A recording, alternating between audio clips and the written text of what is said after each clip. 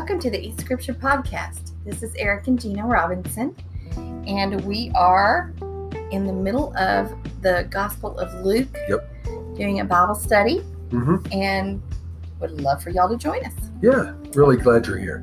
Really glad for all of you who join us on a regular basis. And if you want to send us a note or let us know, how we're doing, you can certainly go to our website, eatscripture.com, find a place to send us a little contact there, write us something. We'd be happy to correspond with you, or just, share it on social media or whatever. If you get something out of it, great. If you want to share it with a friend, that's fantastic. We appreciate all of that. Just like hearing from you and love knowing that you love the Bible too. I mean, just the word is so great, and so getting into it is fantastic, and we'd love to be able to do this. Yeah. So if you haven't gotten into Luke before, this is one way that we're trying to give a good chance to do that. We're really walking through it and just kind of watching verse by verse as Luke unpacks several themes and different things that he's doing. We're going to get into some more of that today as we look into Luke, especially Luke 8, verse 19 and following, now that we're reaching. I'm excited about this part. I'm always excited. Once I start studying and I get, I'm excited to get on here and kind of speak it. So. Oh, I agree. I agree, because you just don't realize how much is going to be packed into some small portion of Scripture until you start. There's so much. We're not even touching the depths of what's in here. No, definitely not. So just the little bit that we're doing here hopefully will spur you on to keep going even further, and to let some passages roll around in your head for a while, and just let God do with them whatever he wants. So having said all that, let's jump into, I think, 8:19 and following. We'll start with 8:19 through 21, I think. Maybe we'll just read through those short three verses, and then discuss that a little bit. I do want to put a little plug in for reading out loud. We read these scriptures usually when we're doing this Bible study on this podcast, and because we don't know, you may be in the car where you can't get your Bible out and read right now or whatever, but I would just encourage you to go home and read these passages out loud. Yes. Because it really changes everything to hear them, even if you're by yourself. Even if you're by yourself, that's the weird part, is that it really does. Because you hear things that you don't hear when you're just reading over it silently. And you might not realize it, but the ancient Jews and the ancient church fathers too, it was several centuries into Christianity, after Jesus had already been on earth, died, rose again, several centuries into Christianity before even the church fathers and those around them started reading the scriptures silently to themselves. That was not a thing. I mean, and most of them didn't have the scriptures to carry around like we do. Right. So they could do that. And so when it was read out loud. And ancient Jews, even if they were alone, were muttering the words as they were reading along the scroll. And so you didn't just read silently. That wasn't a thing. God's word was meant to be spoken. So that's what you did. Well, I just wanted to kind of put that little plug in there, because I was just reminded this week of how transformative that is. So really, I wanted to encourage you to do that. So awesome. Okay. So we'll start with some reading here in Luke chapter 8, verse 19 through 21.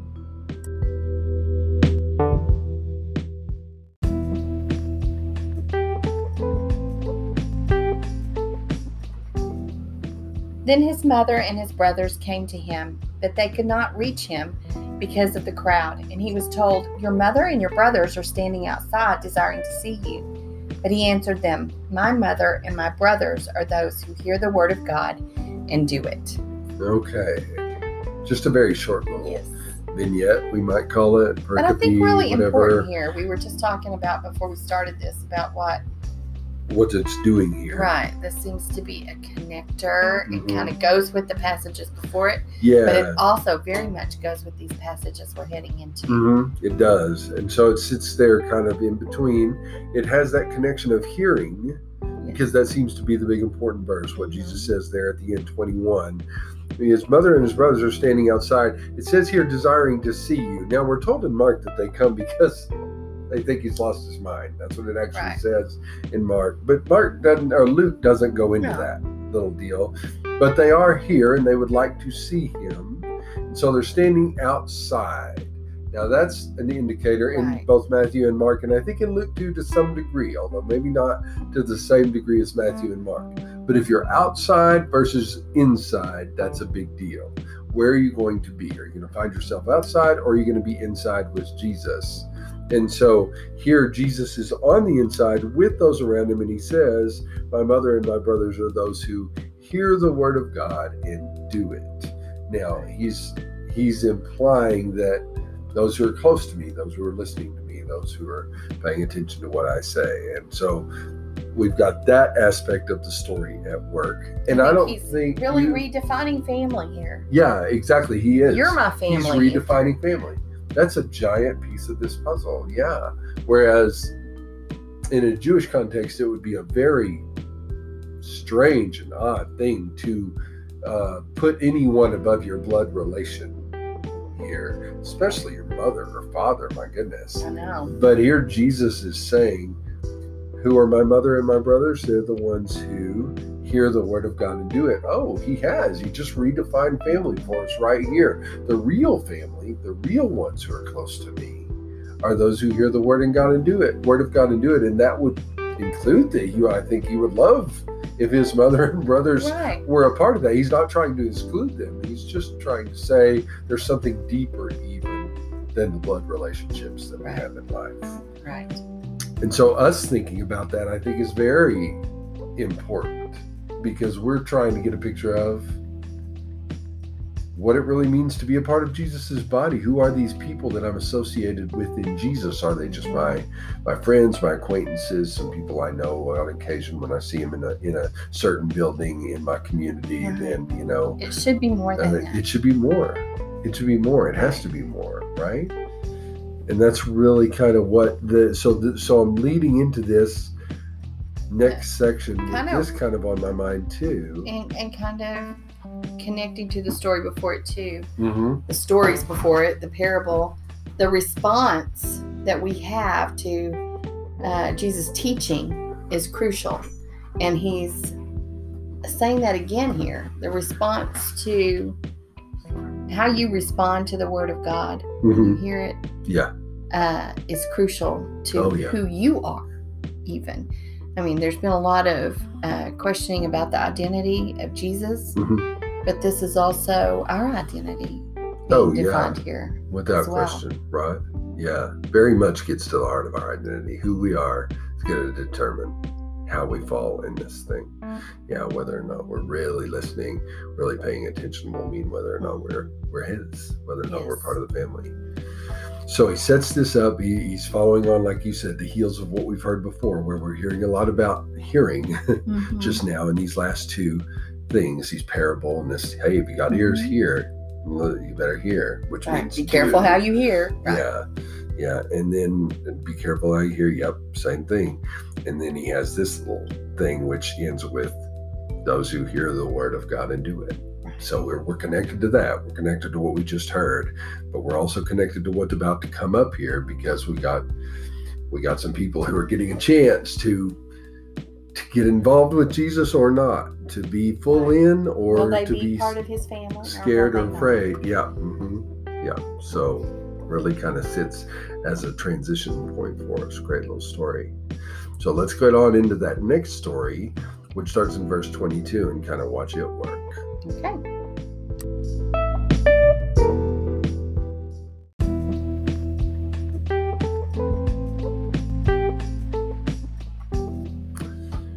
One day he got into a boat with his disciples, and he said to them, "Let us go across to the other side of the lake." So they set out, and as they sailed, he fell asleep. And a windstorm came down on the lake, and they were filling with water and were in danger.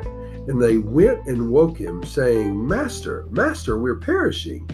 And he awoke and rebuked the wind and the raging waves, and they ceased. And there was a calm. He said to them, Where is your faith? And they were afraid And they marveled, saying to one another, "Who then is this, that he commands even winds and water, and they obey him?"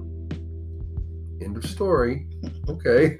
So they're asking the question. This big moment has arrived, but then we get no answer to that question at the end. We just see them totally trying to grapple with what in the world is going on. Mm-hmm. Who is this guy?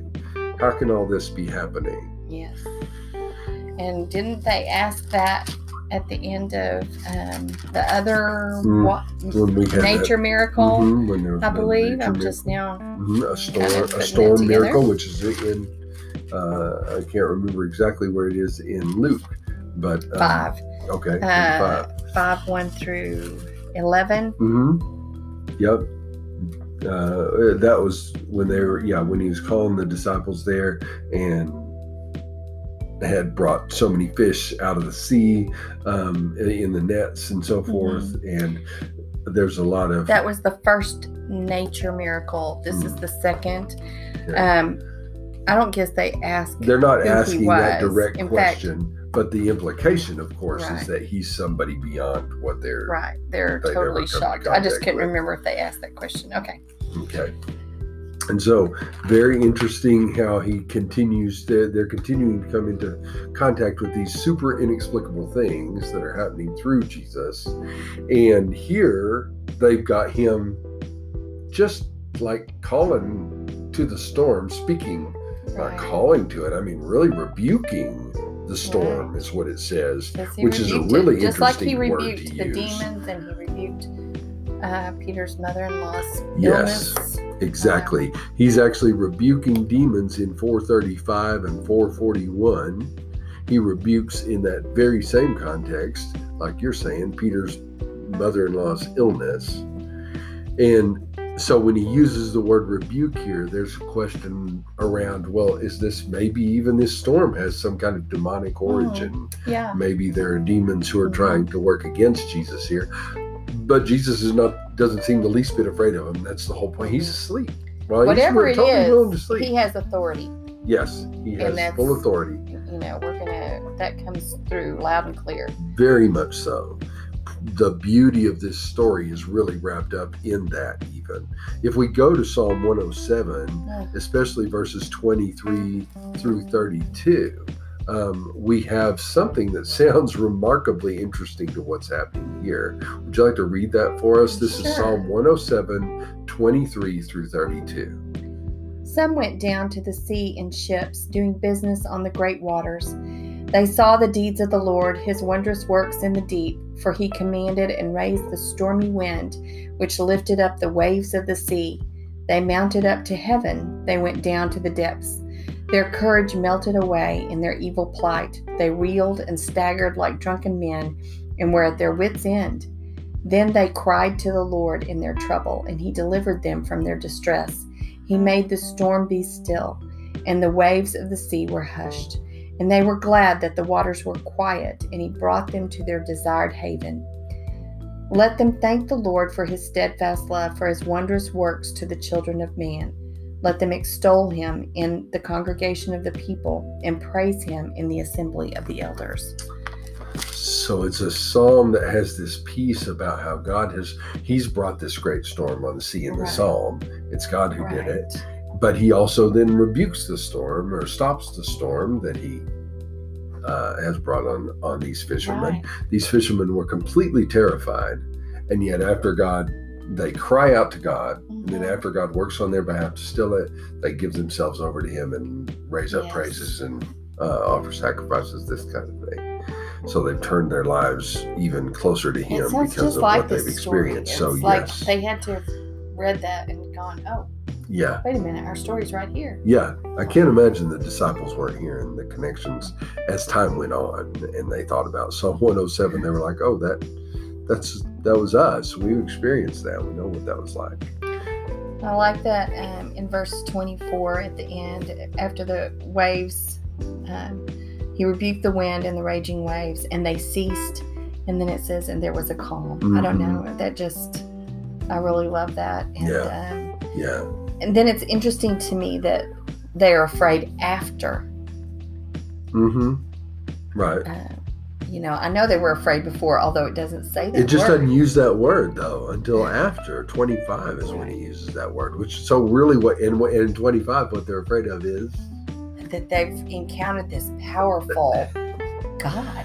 Yeah, exactly. They don't know what to do with that. I mean, it's what I'm sure they hoped for but never expected. Yes. You think you hope for it until you're right there with it. Then you're like, whoa, now I'm scared. Yeah. Exactly. What do we do with this? When I was reading it, I also kind of felt like it was like almost a mini Exodus story. Mm-hmm. Yeah. That they are scared. They need to trust him to be able to get through this. Mm-hmm. He calms the sea, as it were. There's a chance they're going to die in the sea. Right. That's what they feel like in the Exodus. He gives them passage, safe passage. Yep. And then they come out and they're amazed and are asking, who in the world is this, God? Yes. We didn't know this could happen. Yeah. And so it just has a little bit of reminders there. Mm-hmm. For sure. I think that's in here. But definitely. I think their fear here is huge. Yeah, the fear is huge because Jesus is, verse 23, he fell asleep. He fell asleep and he stays asleep even during the storm. They have to wake him. Verse 24, Master, Master, we're perishing. Jesus, after he rebukes the waves in the sea, and then there's this calm, his first question to them is, where is your faith? What he means is, really? I mean, God is doing something in us. He's doing something in me. Don't you know who I am? He's doing something in you. There shouldn't be a problem. You guys, a big storm comes. Okay, it's a big storm, but really, where's your faith? God has been keeping us this whole time. He has a plan that he's accomplishing. And think of all the miracles they've just been watching. Right. And yeah, exactly.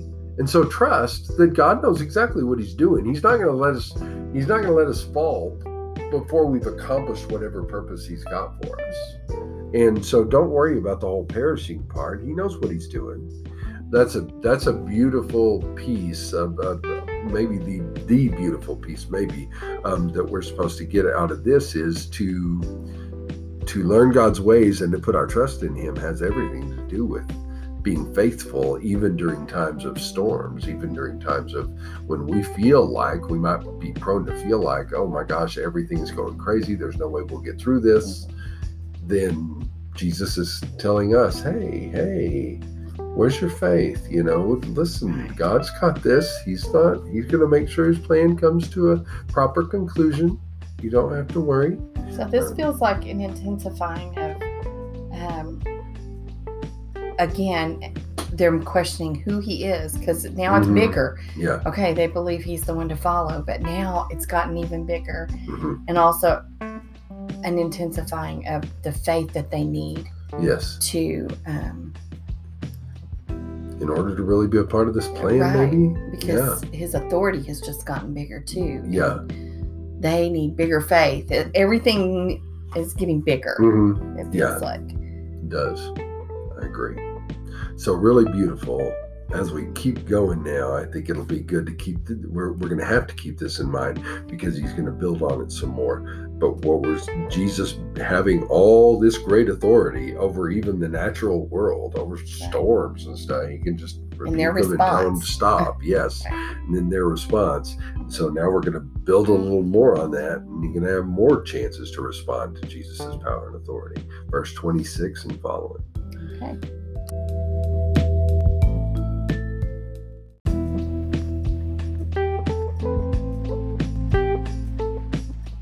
Then they sailed to the country of the Gerasenes, which is opposite Galilee.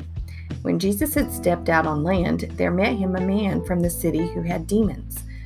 For a long time he had worn no clothes and had not lived in a house but among the tombs. When he saw Jesus, he cried out and fell down before him and said with a loud voice, "What have you to do with me, Jesus, Son of the Most High God? I beg you, do not torment me." For he had commanded the unclean spirit to come out of the man. For many a time it had seized him. He was kept under guard and bound with chains and shackles, but he would break the bonds and be driven by the demons into the desert. Jesus then asked him, "What's your name?" And he said, "Legion," for many demons had entered him. And they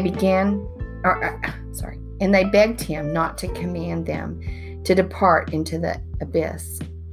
Now, a large herd of pigs was feeding there on the hillside, and they begged him to let them enter these. So he gave them permission. Then the demon came out of the man and entered the pigs, and the herd rushed down the steep bank into the lake and drowned. When the herdsmen saw what had happened, they fled and told it in the city and in the country. Then people went out to see what had happened, and they came to Jesus and found the man from whom the demons had gone sitting at the feet of Jesus, clothed and in his right mind, and they were afraid. And those who had seen it told them how the demon-possessed man had been healed. Then all the people of the surrounding country of the Gerasenes asked him to depart from them, for they were seized with great fear. So he got into the boat and returned. The man from whom the demons had gone begged that he might be with him, but Jesus sent him away, saying, "Return to your home and declare how much God has done for you." And he went away, proclaiming throughout the whole city how much Jesus had done for him. I just think this story is fantastic. It's one of my favorites, probably. This way that Jesus comes and arrives here on the seashore and then is met by this man who's there in the tombs, in this tomb area, is interesting in itself. You've already made a connection to what was happening in that last story, and I don't know if you've made it on our podcast yet, but you've made it to me. I can't remember if you said it a moment ago or not, that there's kind of an Exodus sounding thing going on. And I think that that's true. I think the way these two passages go together does have some underlying Exodus tone. Yeah, there's so many layers in here. Yeah. And that's just one of them, where the people of God who'd been rescued thought they were about to die in the sea. And then he makes a way for them to not die in the sea. And then in this passage, what we've got is evil, pure evil, that is here by the seashore is going to wind up dying. I mean, we're being very, these demons aren't really dead yet. But ultimately they've met their match and they're gone. And so that's coming out that the evil's going to drown in the sea, which is what happened in the Exodus, the evil that was following God's people. The armies of Pharaoh. Yep, exactly. So there are those connections, which is to say about Jesus, oh, look, he's a new Moses. He leads his people across the sea without perishing, and yet the evil, it dies in the sea at his command. And so, all the implications of that Exodus story are here as well. Right. Which are huge. But yeah, to say the least. All right. So whenever we're watching this passage, though, now we've got this, Matthew talks about two demoniacs. Mark and Luke only talk about one, and I think getting caught up in that. Matthew kind of has double vision. Yeah, exactly. You could just say Matthew he does that a few times, where he'll have two instead of one. And that's just a part of his literary style, in my opinion. But I'm perfectly happy for there to be two really there, and Mark and Luke to only focus on one. That doesn't bother me at all. But either way, the points we're getting from this are very much similar and need to be seen for, as saying something about faith, saying something about Jesus. That's where we're really being driven by all of these. So here we see this demoniac. He's this man in verse 27 who's from the city, but he has demons. And for a long time, he's not been wearing clothes. He's been naked. He's lived out, not lived in a house. He's but living out in among the tombs. Yeah, in a cemetery. I mean, this is terrible. He's isolated from everyone. This seems to be in Gentile territory. Definitely. And we know that because of the pigs. It's just there's this giant herd of pigs out here. Who in the world is tending pigs? If not Gentiles. It wouldn't be in a Jews Jewish are not going to territory. be. Yeah, right. So that's one of the things we know. It's in the Decapolis area, which is where the city of Gerasa would be. And so these people who live in this area, and this man, now they have tried to bind this man. And you can imagine they know all about this guy. He's crazy, and he's running around naked, and I mean, they've been keeping him under guard sometimes in verse 29, binding him with chains and shackles. It's just that he breaks the bonds and then gets driven by this demon out into the wilderness, this demon. It's demons, and that's the big point of this passage. We do not get the names of demons in the New Testament. As a matter of fact, this is it.